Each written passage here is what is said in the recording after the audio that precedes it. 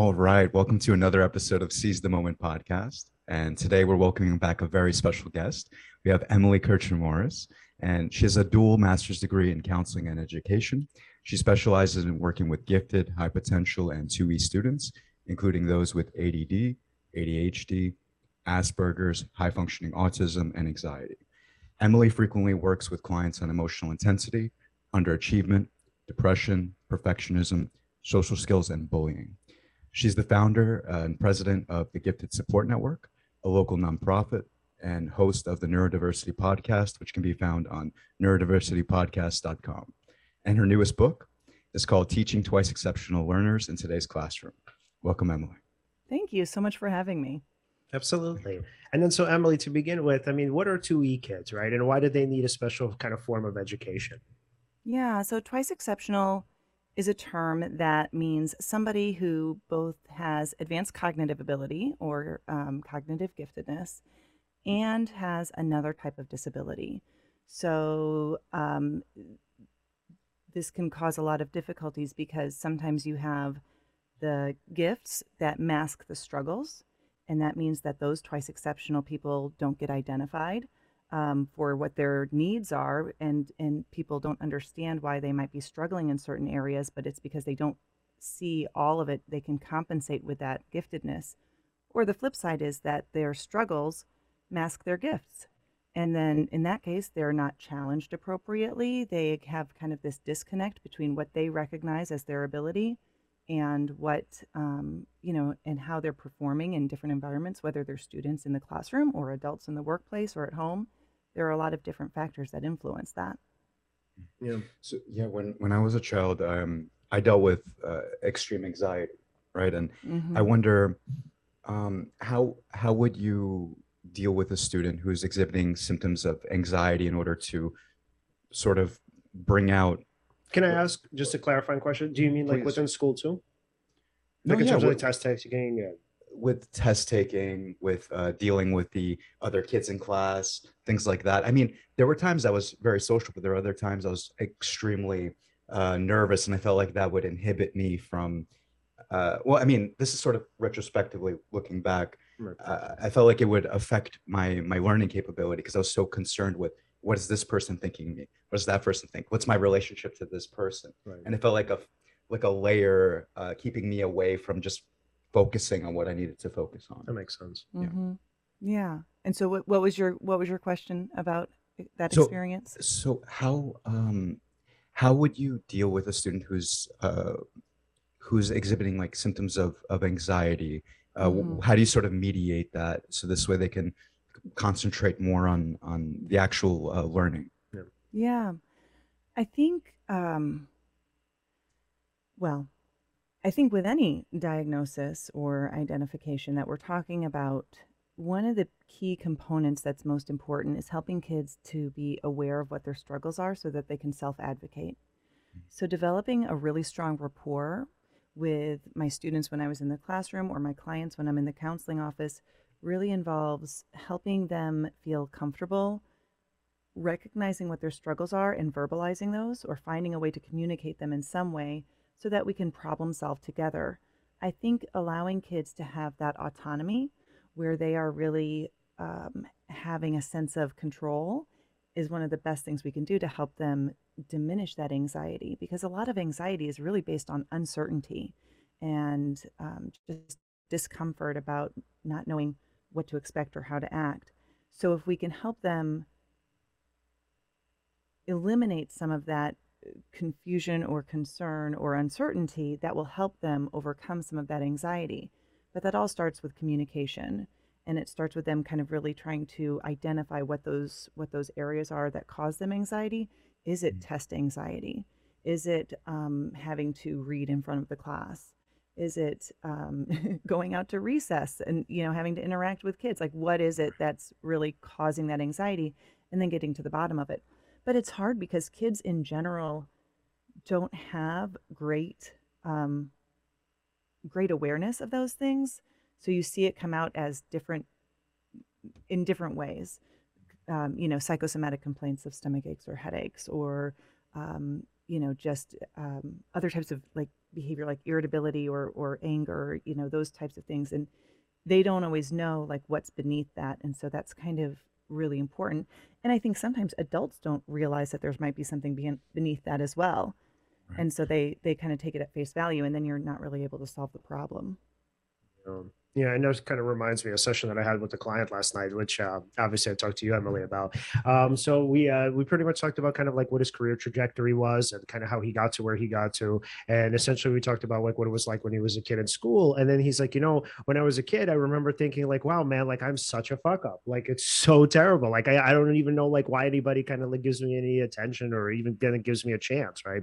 And so when we kind of talked about his childhood, right, I told him, I said, it's kind of obvious to me that you're a gifted person. And I said, look, this is really not even debatable at this point. If you want, I said, go take an IQ test. I mean, it's, if you want proof of it. But I was like, this isn't the debate, right? Like you really are a gifted person. And I told him about what it means to be 2E. And he was literally like blown away by this. He's like, that's insane. He's like, nobody had ever like told me like what, first of all, what 2E was. And then nobody ever told me that I even had the potential for anything. So he's like, when I was a kid, I was just labeled as a fuck up. Like that's who I was. That's kind of how his teachers saw him, how his parents saw him. And what was so troubling about that, like, kind of, well, for me hearing it and obviously for him living it, was the fact that like you had this kid with so much potential. And like now, right, in a way, and this had nothing to do with me because like, I mean, he's an adult, right? So he's a grown man. He has this like, great career. He's been able to actualize his potential. He's had great coaches, and somewhere down the line, he's also had great teachers. But the thing is, it's like when he was a kid, so he came from an environment was number one, really troubling. So we had parents who were pretty much, I mean, I don't want to say like too much about it because I don't know how much he'd be okay with me revealing, but like there was trauma in his life, right? So we had neglectful parents who just completely could not care about him. Then we had teachers who were just like, oh, well, that's just like, he's just who he is, right? He doesn't give a shit. Maybe he's incompetent and capable. He had all of these terrible labels on him. But then now as he's kind of growing up and trying to figure out like, who is he? What is he capable of? He's still stuck in that mind state of, oh, well, I must be a fuck up and I have to constantly prove myself. But the interesting thing about him is that as he's been proving himself, he's actually not taking into consideration the fact that now there's this plethora of evidence that you are a gifted person, right? So I'm like, it's obvious to me. And I'm like, and I promise you, anybody who knows what to look for, your bosses, supervisors, whoever, it's going to be obvious to them too. But in his mind, right, he still has this kind of mind state and this, I guess you would call it maybe a mindset, I don't know, for lack of a better term, that I am that fuck up, that I am that kid that nobody wanted and nobody believed in. So like now, as you kind of look at this trajectory, right, he can't kind of make sense of it. He's like, well, maybe this isn't really success, right? Because how do I kind of make sense of the confusion that on the one hand I'm this fuck up, but on the other hand maybe I'm successful? So Emily, do you see that a lot of people where as they kind of grow up they can't make sense of like what label makes sense for them? Yeah, definitely. First of all, a lot of adults right now who are parents end up recognizing their own types of neurodiversity when their kids get diagnosed. And it's like a light bulb goes on for them. They realize, oh my gosh, this is exactly what I went through as a child, and nobody knew what it was or knew what to call it.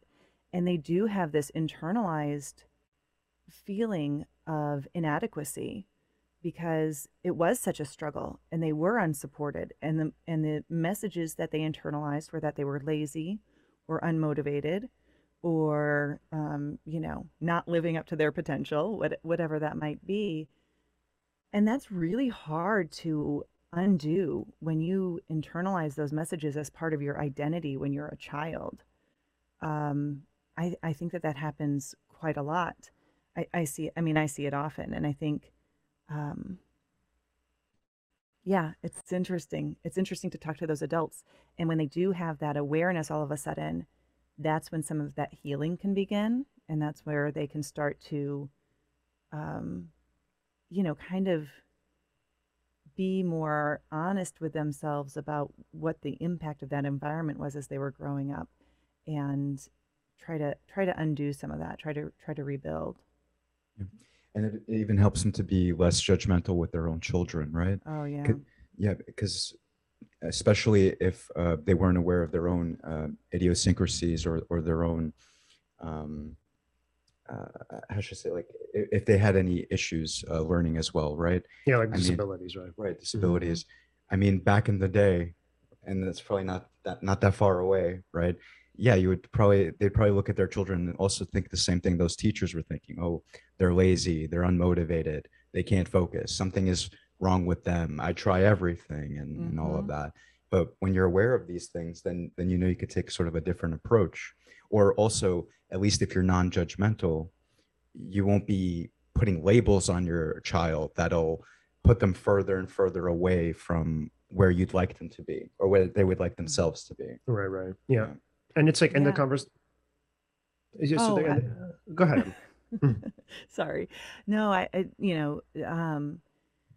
two thoughts about what you were just saying. And the first is that when we're talking about these identifications or disabilities, from the neurodiversity framework, we're often talking about attention deficits. We're talking about autism. And what is very confusing, specifically for twice exceptional individuals, is that when you have this cognitive ability, you can see that they get a lot of these things. And so then when their behavior or what they're doing, their executive functioning skills or their emotional regulation skills, when those don't match with what this cognitive ability shows, it's very confusing for adults, and we often treat it like it's a behavioral issue. And so we try to discipline it when really it's a neurologically based deficit that we need to support.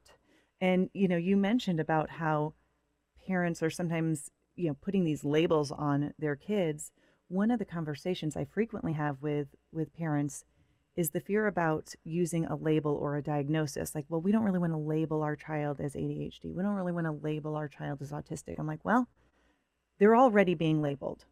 Right. They're being labeled with all. It's like, why don't we just call it what it is so that they don't have all of these negative messages that they're internalized, and they can understand themselves better. They can recognize, well, this is how my brain is wired.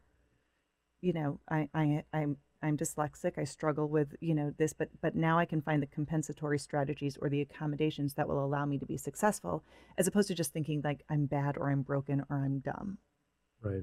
Makes sense. Yeah, and what I was thinking, like when you guys were talking about that, going back to my client, is that so in terms of like reframing and trying to understand how, on the one hand, how is it that you could have been, let's say, labeled a fuck up as a kid, and then on the other hand, how you could be successful as an adult. I think the best way, maybe for him to understand that, and this is obviously based on the conversation that we had, was for him to kind of reshape and reframe what it actually meant to have been labeled a fuck up. And so Mm-hmm. essentially, what I kind of told him, I said, look, I mean, obviously, I wasn't a part of your childhood environment. I mean, I didn't know your teachers, I didn't know your parents, but they were wrong. I was like, they were just wrong, right? So they didn't see it, right? So when you Yeah. had, let's say, when it came to his parents, right, they didn't care to see it. They didn't care to figure out like whether or not he was gifted in some way, or just in general, like whether or not he had any particular strengths. Like they were just busy with their own issues and their own kind of mental health struggles. And then when you had his teachers, right, you had these I mean, I'm hesitant to say this because this is also just a part of the context of the time and the era. So it's not necessarily their fault, but they were kind of poorly trained, right? And they didn't really know what to look for. So what they're looking for is results. And they're saying to themselves, okay, well, these are his test grades.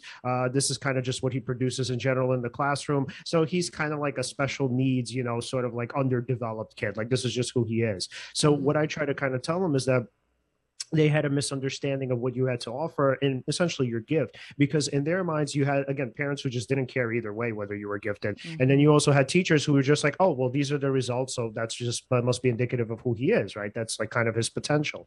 And so for him, right, instead of now looking at us like, oh, like I'm a fuck up, or even like I'm worthless or useless, or let's say I have nothing to offer, now he's just kind of like, hopefully, right, I mean, we still have more to Mm-hmm. talk about, but hopefully he's now looking at it as kind of more in the sense of, oh, they just couldn't see what I had to offer, that it's like it was always there and the potential was always there essentially, but they just didn't know what to look for. And obviously with my parents, they just didn't care to see it.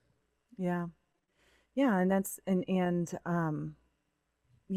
I think about the kids who and the adults who are unable to ever really have that awareness, who never necessarily break free of it, because you know how important those self beliefs are. Like, Right. what is the narrative that we tell ourselves about who we are as a person, and how does that influence what chances we take or we don't take, or what paths we pursue or don't pursue? And um, I think having good self awareness is just really important. And then the next step of that is just being able to allow for vulnerability and authenticity and collaboration with the people who can help us, asking for help. But but yeah, I mean, and that's obviously, I think, pretty broad across, no matter what somebody's label or non-label is. Yeah. No, for sure. Being self-aware is incredibly important, right? If, for example, you know that you're looking for, this is just one example, if you're looking for proof or evidence of your existing beliefs, if you knew that's something that you do, then you might start to question, well, what are my beliefs? What do I believe about myself? What do I believe about the world? Right. Right. And then take that to another step, right? Like then what directions are my beliefs taking me to? Mhm. And then what other beliefs could I have? Or if I had this other kind of belief, where else could I go? That's also general, but that's Can I important. ask you a personal question? And Sure. obviously, you're not obligated to answer it. Okay. Sure. So since you Okay. since you mentioned struggling with anxiety, right? Did that affect the way you saw yourself as a student, or just in terms of your ability to perform? Well, for me, I gained a little bit more awareness in my early 20s. For example, before I used to just chalk it up to like anything that was wrong. It was just I would get how should I put this? I'm trying to organize this. I would get stuck in the automaticity of my thoughts. I'd be a little bit Mhm. neurotic and let my mind drag me here, drag me there, and it was very chaotic. But then when I kind of understood that I was kind of following a narrative in my head, that I didn't necessarily have to believe in what it was I was thinking, Right. right? That maybe these thoughts are coming to me automatically. I wouldn't choose to think them. Maybe these are ruminating thoughts.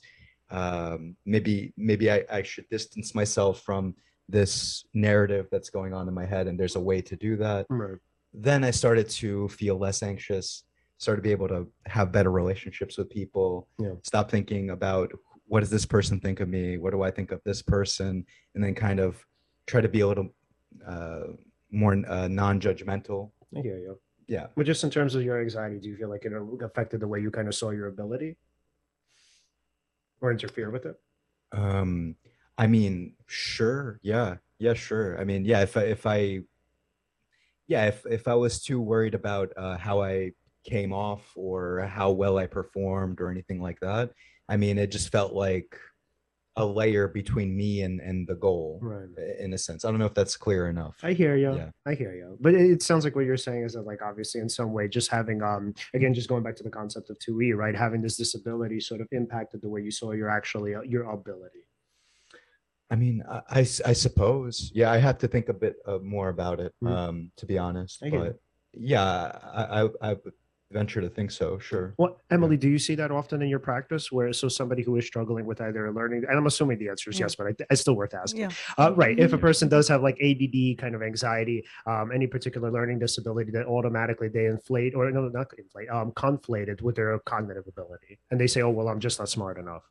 Yeah, it's interesting. I think as you're sitting here talking about anxiety, anxiety is kind of an interesting, it doesn't, depending on how the anxiety is manifesting and what a person has about their beliefs, just about their cognitive ability in general, it can actually lead to like perfectionism and kind of an over, like a drive to make sure I always succeed. I have to succeed. I have to do really well, Right. which is detrimental in its own way. But it's almost like the flip. Like it's not that I'm dumb or can't do this. It's that, well, if I'm smart, I have to always do this, Mhm. and Right. that has its own its own difficulties. But you were let me just kind of share an example from me growing up. Part of the reason I do this work is because I grew up, twice exceptional. So I was identified for, as gifted when I was in second grade, but I really was struggling in school. And so then when I was in fifth grade, my mom, who was a special educator, had me assessed for ADHD. And I was Mhm. identified with ADHD when I was in fifth grade. And this was at a time we didn't have that term twice exceptional. That wasn't a thing that people talked about. And also, girls were never really diagnosed with ADD at that time. It was just pretty rare to see that. But I also had a lot of anxiety because the ADHD was impacting my ability to function in the classroom.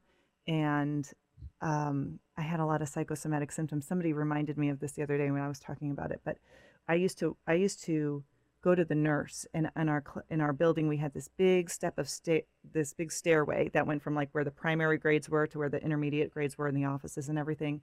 And there were these big windows alongside this hallway. And I just remember having this memory of walking up those stairs to go to the nurse's office and holding my breath so that I could make my temperature go up so that I could leave school. Like, I'm like, if I hold my breath and then she uses the thermometer to put in my mouth to measure my temperature, it's going to be hotter so I can so I can escape. You have to be 2E for that. Hell. Yes.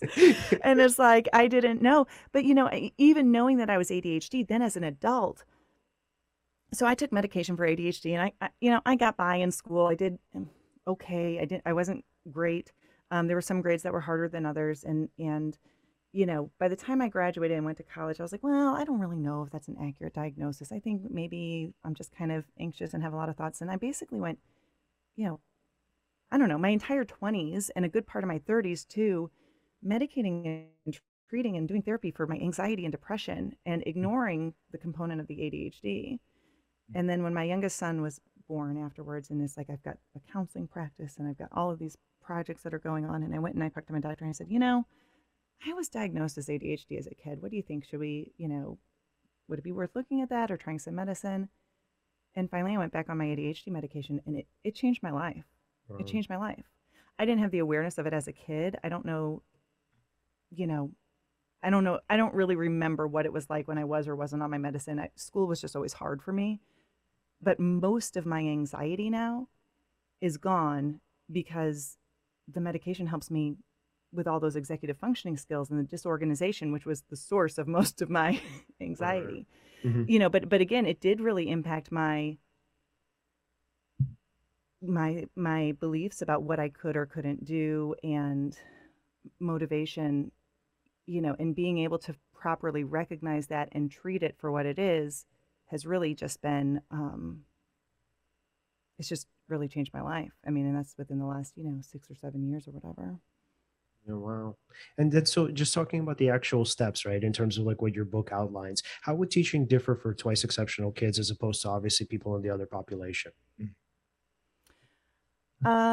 Well, the bottom line is that you have to really investigate what is influencing their performance. And we want to use their strengths to leverage their difficulties, to build in those areas where they're struggling.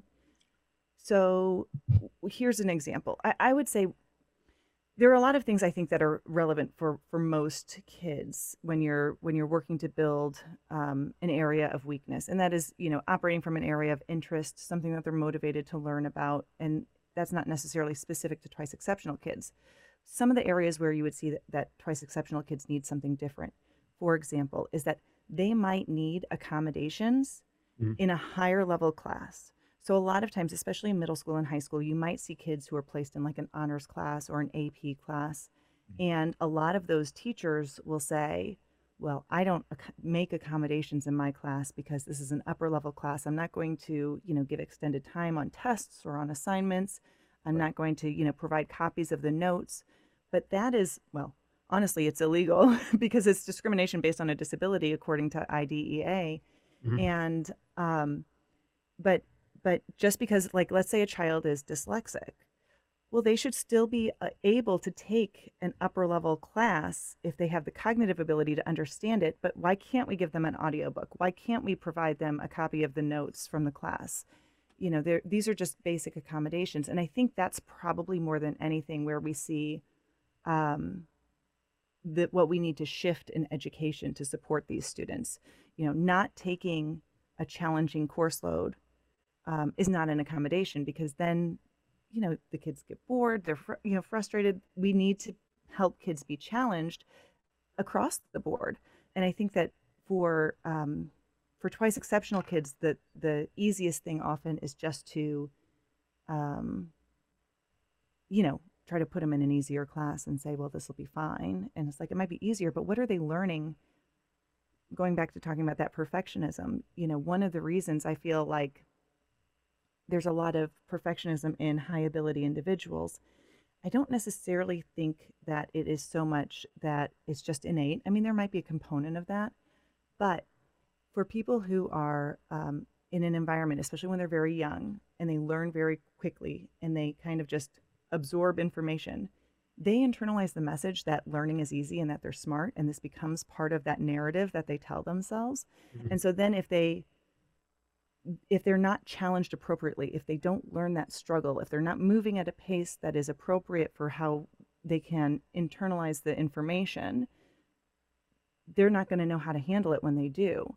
So finding appropriate challenge and making sure that kids are in a academically rigorous program while we're also supporting those areas of difficulty is really what's important to help them be successful just later on in life once they leave school as well. Right, I see. So is it that these teachers are thinking, well, this person doesn't deserve accommodations because they're not special, right? It's like they're all, like, all of these students in this class are coming from, like, let's say an equal or on an equal playing field. But the idea is, Mm-hmm. if we're giving this person extended time, that means in some way they're special and they deserve something just for being them, right? Just for the Yeah. person that their essence, even though that's not exactly what the requests are for. Right. Well, I think they feel like it's not fair. Right. And I'm like, well, okay, but is it okay? So, you know, we put up a ramp for people who need to use a wheelchair for mobility. We give people glasses if they can't read, like Right. if they can't see, and but we don't give everyone glasses. We don't we don't I mean, like it's the accommodation that is necessary for that person to access the curriculum. Right. Why would we prevent that? I was actually, I'm going to just to go off on a little bit of a tangent. So I was Shoot. invited to be on a panel recently for, there's this big tech company and they do this thing called Relativity Fest each year. And it was a virtual conference. And so they invited me to be on a panel talking about neurodiversity in the workplace. And so where I was coming from was the mental health aspect, but also that transition from, school into career. And the other two people that were on there, one of them is the autism and disability inclusion hiring person for Microsoft. And the other one was this guy who started this company called Ultranauts, which is a placement company for people who are neurodivergent, specifically, like I think 75% of even their staff is autistic. But the guy, and I should remember his name, but I don't. But the guy who's in charge of this, who started this company called Ultranauts, one of the things that he mentioned was, if we're in a situation where we're having to provide accommodations for people with disabilities all the time and kind of change how we're doing things, that is a systemic issue that says that the system is broken.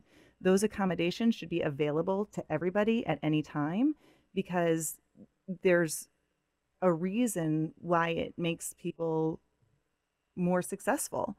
So for example, in the hiring process, if we just make it so that, and actually this was from the gentleman who was at Microsoft, and he was talking about how they changed their hiring process specifically. We don't require everybody to go through an interview that's face to face and verbal. If they would prefer to text for their first interview, for their interviews, like, that's fine. Wow. We used to have people come in and do some tech stuff and like show us how they could code and do some things on their computers or on a computer, but we had them come in and use our stuff. It's like, now we just tell them, do it on your own computer. Do you want to do it via Zoom? Do you want to come in and do it? Whatever works. And specifically for people who are neurodivergent, having those accommodations in place is really useful for them. You can see their ability better. But really, why can't everyone have those options? Like, it's not necessarily special treatment. It's kind of like, what if we just said to the entire class, if you need a copy of the notes, here's a copy of the notes. If you need extended time for a test, I mean, that's a little bit tricky only because then we have these standardized tests that require kids to do Right. things in a certain amount of time. But still, what are we really measuring? Are we measuring your ability to understand the concept and respond to a prompt in writing and show your critical thinking? Mhm. How does processing speed, like, processing speed is not like that. Like, if I'm in the workplace, if I'm in real life and I need more time to do something, I'm just going to take more time to do something. So when we put these false time constraints on it, it really isn't relevant. So my point is, I guess, when we're talking about providing accommodations in environments for neurodivergent people, why wouldn't we just do that for everybody? What if I'm just having a crappy day and I need the Yeah. notes from the teacher? Like, I don't, I don't know. It's interesting, the world that we live in and how we feel like people really have to deserve special treatment, like do they really deserve it or not? It's like, well, why don't we just make the world a kinder, more accepting, accessible place for everyone? Mhm. Sometimes I use the ramp when I'm walking up instead of walking up the stairs because I'm tired. Like that doesn't, but it wasn't built for me. Right. It was, and I don't know, it's just kind of an interesting way to flip that understanding of what accommodation should be like. Absolutely. And plus audiobooks, right? Is that really Hmm. cheating? Mhm. No, right? That's just a No. different way of processing the Right. information. And you're still gonna attempt to process it and work with it, engage with it, learn from it, right? So it's not cheating, right? No. Yeah, Yeah. And Right. what's so Some people would really get stuck on that. Yeah, and what's so interesting is now it makes me think of one of my clients who's in his early 20s at this point, and he's in college. So really bright kid, but what's so interesting is that like when it comes to essays, like he knocks them out of the park. Like he'll get like incredibly high grades for it. But because he has a severe anxiety disorder, what happens is when he goes to class and like goes to take these tests, so he'll have like a bunch of options, obviously, on a multiple choice test. And because obviously with any anxiety disorder, what's the struggle? Like Emily said, uncertainty, right? So when he Yeah. sees a bunch of choices, he's like, oh, okay, I think I know the answer, but maybe I don't know. Maybe it's this other answer, even though I'm 20% sure about this one. And like, let's say, I don't know, like 80% sure of the other one. What if I'm wrong, right? And then he starts getting in his head and overthinking. And then what happens is obviously he does like average on like these multiple choice tests. So I would even wonder if it were possible to, I don't know, maybe like a dual test would be too difficult. And I get that. But like, let's say for somebody with an anxiety disorder and who's working through it, I mean, it's not like he's not Hmm. doing anything about it. So for somebody who's working through an anxiety disorder, would there be an alternative way for them to succeed in school without having to take multiple choice exams? Because obviously those are the exams that literally fuel the thing that they're trying to get help for. Yeah. Well, there's some great ways to do that. There's a guy I follow on Twitter, Blake Harvard is his name, and I'm not going to remember all of the things, but he's an educator and has some really great ideas. But one of the things that he does with multiple choice tests or multiple choice assignments, I'm not sure if it's tests or how he does it, but like, for example, you have to, you choose which answer you think is correct, but then you also have to like say, okay, choose one that you know is wrong and tell me why you know it's wrong. Mm. Choose one that could be right and tell me why you think it could be right. Mhm. So again, so you're having to do some critical thinking about the multiple choice answers. Like, what is it about this particular choice? Why did you choose this answer as the correct answer? Right. So it's still multiple choice, but then you're able to see that thinking a little bit better. So to me, what I would do if I was in the classroom, if I had to use a multiple choice test, I would use a multiple choice test. But then if say there was somebody like your client, if they were really struggling with it, I would, give them their test back, like maybe, I don't know if as a retake or just to earn some of those points back and say, if you can go through this process for these Mm. and show me what your thinking was, then you can earn those points back because it's again, what is the learning objective? The learning objective is to show that you comprehend that material. And so there are multiple ways to do that. So if it doesn't work for one student to use a multiple choice format, let's find an alternative. Right. And the interesting thing about multiple choice exams is like the whole point of it is to get you to kind of question yourself. So when you have these choices like, A through E or whatever, you always have these choices that are very similar. So if you have a person who's struggling with an anxiety disorder and they see a bunch of similar choices, they're going to freak Mhm. out. They're going to be like, wait, Yeah. how do I know? How do I know? Right. They're going to be Yeah. like, wait, I think I know it's this one. But wait a minute, what if I'm wrong? What if my memory is deceiving me, right? That's what he goes through. So in his mind, he like questions his memory because he's like, okay, it looks like it could be this answer, but this answer sounds similar. And what if I'm just wrong and it's not this Yeah. answer, it's this other answer? And then he freaks out. And then like 10 minutes later, he finally just puts anything on paper. And I'm like, oh, that's like so terrible because it's not actually Yeah. testing what he knows. Yeah. I think one of the interesting things about test anxiety that I realized as I was researching and doing this book, and I don't know that I realized this ahead of time, although of course it makes perfect sense. And maybe you guys do know this, but like test anxiety versus generalized anxiety often are kind of two separate things.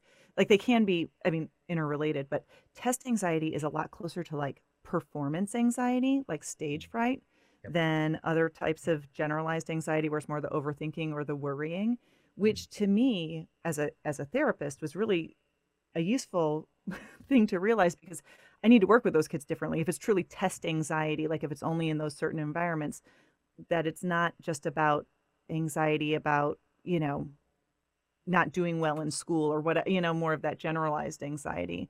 Um, anyway, I just think that that's an interesting little delineation between those two. Yeah. And with Yeah, go ahead. And it's also just fascinating, going back a little bit to the interview process. Let's say, somebody's interviewing for Microsoft and they don't feel comfortable doing a face-to-face interview. And they have the option of doing a Zoom interview or texting Right. or something like that. That's fantastic because I'm even knowing I mean, I'm better at it now. I've worked on this, but in general, if somebody had the option, okay, I could interview a little bit differently. I don't have to worry about necessarily my social aspect of how I come off. I can actually just demonstrate my ability at this thing, at this task. Right, right. Right. And that's a great opportunity. And Um, even for the company that's hiring you. This reminds me of and I don't mean to get too into this because I know it's obviously not the point of the conversation, but when we think of football, right? The New England Patriots head coach Bill Belichick, right? So the reason why he's such a genius is because he's able to spot talent where other people would overlook it. So the thing that makes him so special is that he'll find a person like a player and he'll say, "Oh, I get it. Like this is what you're good at, right? Maybe you won't be able to play, for the vast majority of the 60-minute game. However, you're good for maybe a handful to 8 plays, and those handful to 8 plays could literally decide the game for us." So what Right. you're yeah, and it's like what you're seeing with these companies that are kind of like they're not rigid, right? They're willing to look at the bigger picture in terms of what people have to offer. They're actually benefiting too because they're bringing on board talent that's really useful or could be potentially useful. Whereas opposed to like, okay, let's say if I'm weaning out people who don't, let's say, I don't know, who only perform well on interviews, then like what am I actually missing out on? Absolutely. And that's what I think is very cool about the neurodiversity movement is that we're recognizing that there are abilities and skills in people who maybe don't fit what is the quote unquote expected, norm for what that is. Because yeah, I mean, autistic individuals specifically, it's like their social communication is one of the areas that many of them struggle with. So yeah, an interview is probably you're not going to really see their best work. But Right. if you give them an opportunity to show it in different ways, another accommodation that I hear that hiring companies or that HR people are doing is they're providing interview questions in advance. Like, Wow. why does it have to be a surprise? Yeah. Like, I mean, but for somebody who has slower processing and needs more time, especially with communication, to think about how they're going to respond, like, let's do that. Like, because honestly, like, so if they go and Google it or whatever, Mhm. what's the downside here? Like, if they are able to go and be resourceful and figure it out and give a response, like, it shows that, you know, they're not going to go and find some rote memorization about whatever that question might be. They're going to have to go through and take their own experiences and integrate information and put it together. And so you're going to get a feel for how they would process through that, which again, it might even be a more realistic representation. Maybe you Right. see the person who comes and doesn't prepare whatsoever, even though they've been given the interview questions. Like maybe that's something that is, you have to kind of sort through. But I don't know. I think we just are very like this is the way we've always done it, so therefore that's how we always have to do it, and that's just we need to break free of that.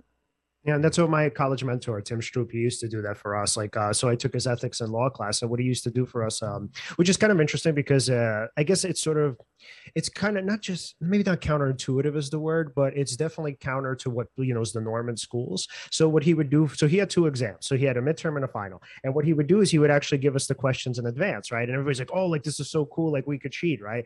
No. So why he gave you the questions in advance was because the expectation for what you're going to present on that exam was exponentially higher than what it would have been in, let's say, if you were taking a multiple choice exam. So you had to know whatever. So he gave you 8 questions, right? You had to choose 2 for the exam. And those 2 questions, you better know thoroughly what those answers are. And you can't bring in like notes or anything to the exam. So you better really focus on those questions and create a great argument for that answer. So, and I love that. I was like, yes, that Yeah, actually makes a ton of sense where he gives you the chance to think through it. But the idea is that like, no, you can't half-ass it.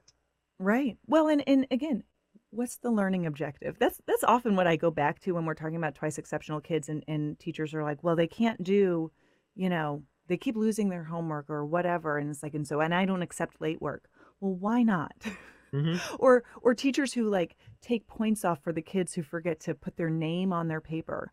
Like what are you grading here? Are you grading their executive functioning skills? Because I don't think that's the learning objective of the class. And is Right. that fair for that to be reflected in their GPA or on their report card or whatever? Right. It's like what is the learning objective? So for that class, The learning objective was to really thoroughly, deeply understand that concept and that topic and be able to go in and write about it. Great. Prepare for that.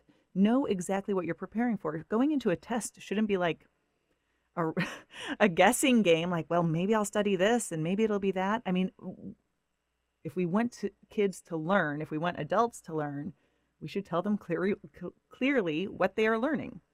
Right. Absolutely. And so just to switch gears a little bit, so this has been kind of like, I guess, a pretty topical issue in the past couple of days. I mean, it's been pretty popular on Twitter. Yeah, I think so. You know what I'm going to I know ask where you. you're going. Okay. Okay. So I'm going to read a little snippet of this. And Emily, I want to get your thoughts on this. Okay. So New York City's process for admitting young children into the gifted and talented programs will change this year. Because of disruptions caused by the pandemic and growing opposition to the high stakes exam the city has used to evaluate 4-year-olds. Let's see. Okay. So let me see. The announcement caps weeks of uncertainty about how New York City would admit toddlers into gifted programs amid the pandemic. Earlier this year, Mayor Bill de Blasio said he would offer the gifted program for just one more year to avoid disruption to parents, but an educational panel that typically acts as a rubber stamp for the mayor rejected his plan to renew the gifted testing contract for a final year. That left the city hall scrambling to find another temporary solution. Okay, so what they're doing basically is they're going to overhaul the entire gifted program. So what they're going to do for this upcoming year is they're essentially going to have a lottery system where it's now going to be based on the perspective of particular pre-K teachers. And so what they would do is they would recommend certain children, and those children would then be pretty much placed in a lottery system where now it's like if you get into a particularly, let's say a gifted school or a gifted program, the idea there is it's going to be kind of based on luck, right? And based on the subjective evaluation of a person. So what they're saying is essentially that these programs are causing more segregation than there already is. And I guess I'm wondering, before even saying kind of what I think about this, Emily, what do you think about the idea that this seems to be a nationwide thing where gifted programs are now being challenged and in some places obviously being phased out altogether?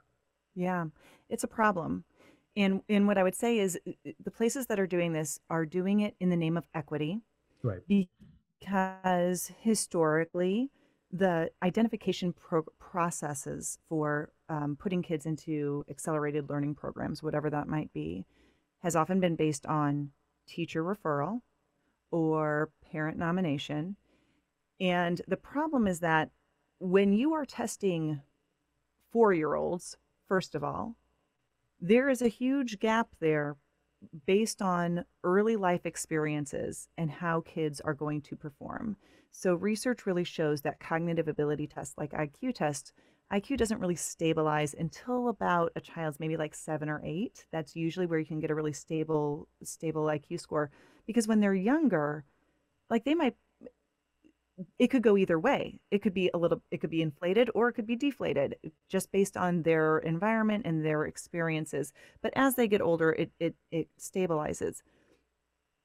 It is true that Black and brown students are underrepresented in many of these programs. It is also true that by taking away gifted education programs, you are not making it more fair for those students. Right. It's almost like saying, I don't know, like that these students don't deserve something, because realistically what they are doing is they are going to even widen the gap of discrepancy between what is available, because you know what all of those rich white kids and middle class white kids are going to do, and the Asian families that are really involved in the education process and really motivated about test prep and everything else, they're going to go and they're going to pay for the private school. They're going to pay for the advanced tutoring. Those kids are still going to get those benefits. Who's not going to get the benefits? The Black and brown kids who already aren't getting them. Right. And there are some things that are really cool that are happening in other districts to make that process more equitable. So one of those things is called universal screening, which basically means in a school district at certain grade levels, like say kindergarten, second grade, and fourth grade, or whatever, you test every single student in that district, every single one.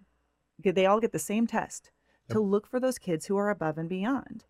It eliminates the possibility that a teacher who sees, the Black child in their classroom is interpreting their behavior as disruptive or whatever, right, because it doesn't fit their social expectation. That child might not get referred by that teacher. But if you're just giving a test that's looking at cognitive ability, they're going to have the chance to perform just like everybody else. You have a Right. child who's disabled, who's twice exceptional. You know, that child might not be referred by their teacher. They might not be picked out as the cream of the crop, even based on like classroom grades for a variety of reasons. But if you give a universal test to every student, that's going to pop up. You're going to see them. You're not going to miss those students. Another factor is what's called using local norms. Mm. So basically, one of the difficulties that sometimes programs run into. So I taught in a district here in St. Louis called Hazelwood School District. It's the second largest school district in the area outside of St. Louis Public Schools, and it's a very diverse district. Um, we had a center for our gifted education program, and but the schools, like I was like the teacher representative for two different schools. One of them was 100% on free and reduced lunch, 99% African American. And the other one was a much more just diverse, kind of balanced population. Mhm. We often had kids qualify from this other program. Again, we were not using universal screening at this time. This was probably 10 or 15 years ago. Um, so, but more kids would qualify from there. But this one school that was, didn't have as much, economic stability and had a lot of, transient students that were kind of in and out. We didn't have a lot of kids qualify there. But what local norms says is that you should base how you qualify kids based on how they are performing compared to the same peers that are in their buildings or within their district. Because otherwise you're using these nationally normed tests.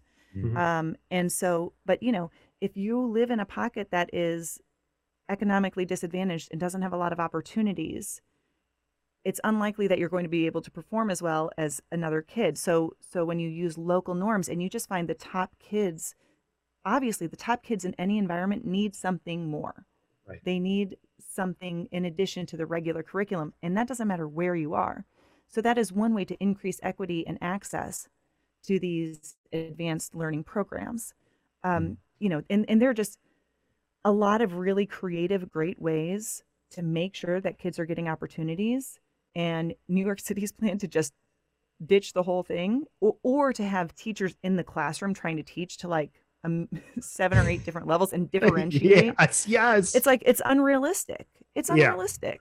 Right. So it's just for our audience to be clear, right? So it seems like the kind of vague outline, because they don't have anything concrete yet, but the vague Right. outline of the enrichment program is that you would have all of these kids together, and then somehow, I'm not really sure this is going to happen, but somehow there's going to be special attention on the gifted kids. So like if they need like an accelerated program, it's somehow still going to be part of the same curriculum, Yeah. but yet In the same not. classroom In with the all same of these other classroom. kids. One teacher's going to be teaching all of these kids and Right. creating all of these lesson plans. And yeah. Right. So Sure. yeah, I'm not really sure exactly what de Blasio was thinking there, right? And then the other thing is that when you're thinking about even so when you're thinking about I guess separation and segregation, right? I guess I even wonder what it would be like for the other kids, right? Because in their sense or in their maybe understanding, they're thinking, I don't know, maybe they don't care. But like let's say if I were on the other end, I'd be thinking like, wow, man, like so what they're doing to like ease my kind of I guess like not struggle, or I don't even know if you call it that, but it's like to manage my own emotions, right? Which, in some sense I should be able to kind of do on my own or figure out what my own strengths are. We're going to like, kind of diminish these kids, right? In order to make me feel better about myself. Like in what world is that effective? Mhm. Yeah. No, I agree. I think that, it's a, it is a, there are a lot of barriers in a lot of ways to putting an effective program like this in place and in making sure that education is equitable for all students. Um, I think, take instead of taking the sledgehammer and just destroying the whole thing, maybe we should be a little bit more Yeah, a little bit improving. more delicate with the whole process and recognize that kids have different needs. And just like I was talking about earlier, you can't ignore the needs of any student. And and putting a child in a classroom where they're going to be unchallenged has its own set of issues. Yeah. And I don't Yeah, know. and then you have a whole set of kids struggling with depression because they don't feel like they Hmm. could fit in, right? And the other thing is that they're unchallenged, bored. Maybe there's like nothing about, and I frequently talk about how a sense of pride is necessary for self-esteem, and Hmm. obviously adults, kids, we all need to feel like we're accomplishing something important and meaningful to our community. So you take these kids, you put them in the classroom where they're bored out of their minds. Whatever their accomplishments are, they're pretty easy and not significant to them, even probably to the teachers who are like, yeah, I know this is easy for you, I don't really know what to do about it. So where did they get that sense of pride from, right? How do they feel like they're a useful contributor to their community? If we're talking about, like, let's say actualizing and manifesting everybody's strengths, we're now saying, oh, okay, their strengths don't matter. Hmm. Yeah. Do you think this could be wrong, and we could just move on from this thought? Do you think that it's actually a sort of a capital issue, like a money issue, under the guise of an equity issue? Oh, that's a good Is question. How so? Well, only because we just went through a pandemic, and I don't know. I wonder if just resources are a little more scarce. I This think city, that I'm not sure. this has been something that New York City has been grappling with for several years, even before the pandemic. I think they kind of Okay, put it on fair. hold Yeah. during the pandemic, and there are a lot of people, and it's interesting, you know, it, it's interesting because there are people who, well, on either side of the political spectrum, it's so interesting when it's like when you have both ends of the political spectrum who are like against something or whatever. It's like, well, wait a second, maybe the solution is somewhere more in the middle. But it's like in the yes, we need education to be equitable. Of course we do. And of course, we recognize that, yes, gifted ed programs have historically been predominantly made up of white and Asian American kids. Like that is just what it has been. Right. That is problematic. We need to fix it. It is a systemic issue. But just saying, recognizing that it is a problem, the solution is not is just not to get rid of it. Right. It Yeah. needs to No, be of course. it needs to be fixed. It needs to be fixed. But we can't again, really, if your primary concern there is equity, by getting rid of those options in public schools, which is where those disadvantaged students are going to access them, when you get rid of those opportunities, Right. they are going to be at a further disadvantage. We have to widen the scope of the programs and cast a wider net, find more kids, provide more opportunities for those advanced learning, options. Absolutely. And that's what's going to make the difference. That's what's going to help those kids vault into success, and overcome those other barriers that they face. Right. Yeah. And there was somebody, I don't remember who was exactly who the person was, but she said, well, there was, I think it was in the Bronx community. She said, a lot of the immigrant parents here, they didn't even know that there was the possibility of a test Mm-hmm. or that it was available. Right. But that's not, I think about, it's not about the program itself. That's more about sort of, I guess, Getting the information yeah, out to yeah. them, So Mm-hmm. it's more so about kind of not recognition, but it's more so about the fact that, like, there's not a kind of proliferation of information, which, yeah, there absolutely should be. So the idea there is that, okay, if let's say we have immigrant parents and maybe their kids are, like, let's say for them English is a second language, why not administer the tests in multiple languages? And Right. I mean, because, yeah, verbal reasoning doesn't depend on English as your main Right. language. That's not the point. It's not what we're testing for. So why not then have it in multiple languages, right? And why not have testing centers all around the country in obviously impoverished communities, whatever, upper class communities, where the idea is it's like you don't have to travel far for this exam. And also maybe you don't need to have a teacher refer you either, because again, who the Mm-hmm. hell knows what the teacher thinks of these kids? And by the way, who even knows if the teacher cares enough to even consider these programs? If, let's say, we're thinking of like an environment where teachers are already struggling, where, let's say, it's a rough community, and then on top of that they already have a workload, do you really think they're going to sit there and think, oh, you know what, I got to figure out like which of these kids I should support and recommend for the gifted program? Like, come on. Mm-hmm. Yeah. Yeah. No, no, I totally agree. I think that, yeah, there's just so many pieces to that, and I would also thinking about what is the cultural capital that these families have. Do they know what questions to ask? Again, Mhm. like you said, like, do they even realize that there's a program available? Right. And there are a lot of those universal screening tests that I mentioned. Those are actually like nonverbal. You Yep. really don't even have to be able to, answer or really even understand the instructions. Yeah. The way that they are created is that they are even even the verbal components of these assessments are pictorial. So, for example, like this is an old one, so I'm not giving away anything. I don't think this test is still published, but there was one test and it would show a picture of a chicken, but this was visual, right?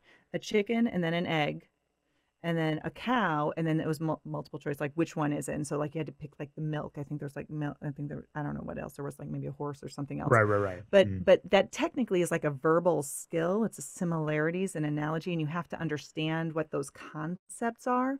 But it's a way to present that doesn't require me to explain it to you as a teacher, or to, you know, or for you to explain your thinking to me. You can just choose it by looking at those images. Right. Yeah, and I mean, what I might say now might be a little bit controversial, but I do think it's true, which is why I'm going to say it. So I think the where people are focusing is wrong. And again, I'm gonna just say this is definitely going to be controversial, but I think the people that we're after in terms of like, you know, the billionaires and the millionaires, these aren't necessarily gifted people, ma'am. These are people who, these are people who've actually abused the meritocratic system, not used it fairly, right? These are people who found their ways into schools through, you know, maybe not necessarily bribery, right? I don't want to say that. Legacy enrollments or, you know, whatever. I mean, right, they're connections, right? So we have like, let's say even obviously, you know, the butt of all jokes, like the Trump family. Like, are we saying that the Trumps are all gifted people? I mean, you know. I love Alan's face. No, this is good. No, you're right. I don't even think it's that controversial. Right. I agree. Right. So it's like if we're talking about like, you know, segregation and equality, I'm all for that. And especially but I do think honestly, and I mean, I know this has problems with it too, but shouldn't meritocracy actually be the answer to that? Yeah. I mean, you know, I think, but what that means is that the system that we have in place right now is not facilitating that. You know, I mean, I think that's the whole point. And, but yeah, you're right. I mean, I think there is this disconnect between what sometimes people interpret as intelligence, like what they see on the outside, like you're talking, you know, and, you know, a lot of times, sometimes it's just a lot of luck, you know, I mean, and there are other factors. I mean, I don't know, I guess it's a confluence of factors that influence where somebody ends up, you know, and I think that we can't underestimate all of them. I mean, whether you're talking about personality or ability or just environmental factors, like there are so many pieces that go into that. Right. And sometimes it's just also a little bit of luck. Yeah, 100%. Yeah, and I think like with the system that we could kind of, let's say, expand upon or improve rather than obviously overhaul completely, what we're trying to do, I hope, is reduce the luck, right? We're trying to make it so that the opportunity, so it doesn't matter that, let's say, you were born in a project as opposed to like, you know, some upper class community. That's what we're trying to do. So, but I think that if they're overhauled, and especially again, going back to the idea that this is being overhauled in public schools, these private schools are going to be unfazed and untouched. So what's going to happen with the fact that these elite people are going to keep sending their kids to school, to these same schools that are like breeding grounds for like, you know, the Ivy League? Yeah. You know, I want to, you know, you mentioned the thing about luck, and, you know, I think what we're actually doing though is if we expand these programs, we're we're giving more kids the chance to even come in contact with that luck. No. You know, it's like they don't even have the opportunity to have that, you know, thing that just happens for them, to be in the right place at the right time, or, you know, to have an opportunity. And, you know, and if we don't expand these services, if we don't provide those opportunities, if we don't provide that springboard, you know, what chance? I mean, not to say that there's not a chance, but shouldn't we increase the odds? Yeah, absolutely. Yeah, that's why I like this idea of a universal screening test. It's actually, it's a great way to sort of suss out who, you know, you give the test to everyone, right, and then you kind of see what level they're at, and then accommodate them. Yeah. Right. So. And just to, because I think like, just to be fair, and I want to focus on this too. So I also want to say that I do understand the fact that obviously equality of outcomes to some extent definitely matters too, because the idea is there's definitely a huge wage gap, right? It's in terms of income, wealth. So, I mean, that's something that certainly needs to be addressed, like in terms of just, you know, the US nationwide. So what I'm thinking is that, you know, instead of saying, okay, we want everybody to have an equality of outcome per se, maybe the idea is that maybe we should start paying people more who, let's say, are not, gifted and talented and don't become CEOs, doctors, and lawyers, right? So instead of having, like the CEO make 33% more than, your average worker, why not kind of reduce the gap between the two? So make it as so that, like, you'll still have gifted and exceptional people, only cognitively speaking, I mean. And so they're still kind of rising up the ranks, but the point is that there's not such a discrepancy between them, between the ranks. Yeah. I agree. I think that it is important to just kind of rethink all of those pieces.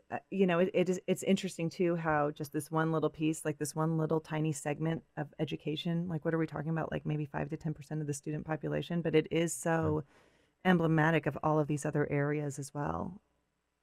Right. Absolutely. And so before we wrap up, Emily, if there's one thing that and I know it might be hard to kind of chalk it up to this, but if there's one thing that you wish that people could, just broadly speaking, could take away from your work, what would that be? My mission is to create a more neurodiversity affirming world. And that means that accepting people as they are and allowing them to feel like they don't have to change themselves to be successful or to fit in. And I think that the more we normalize asking for help, recognizing that different people have different needs, we will gradually get there. And I think that is something that I hope that people can, kind of just work towards. I love that. All right, Alan, final questions before we go, man. Yeah. If we wanted to follow you and follow your work, where could we find you? I'm on Twitter. You can, that is Emily KM_LPC, or the podcast is at NeurodiversePod. And our website for the podcast is neurodiversitypodcast.com. It's awesome. And and just for our audience, definitely check out Emily's podcast. It's literally one of my favorites. Oh, thank you. Thank you. Absolutely. Well, all right. I always say Dave makes me sound a lot better than he does all the production stuff. So he makes the magic happen. Yeah. And by the way, man, shout out to Dave. The production quality on your show is stellar, like phenomenal. Yes. Thank you. Yeah. He's a perfectionist. Yeah. So the highlights of it, I guess. Yes. Yeah. You're right. Anyway, but yeah, no, thank you very much. I'll pass that along. Absolutely. Thank you so much for coming on. Thank you. Yeah. Thank you. All right. That was awesome. Really fun. So everybody, if you want to follow us, you can follow us at Seize the Moment Podcast on Facebook and on Instagram, and at Seize_podcast on Twitter. Like, subscribe, hit the bell. Usually we say it at the same time. And thank you so much for watching. Guys, buy the book. Again, it's called Teaching Twice Exceptional Learners in Today's Classroom. It's available on Amazon. And you can also find, I believe, links to it on the neurodiversitypodcast.com website. All right. And take care. Thanks for watching.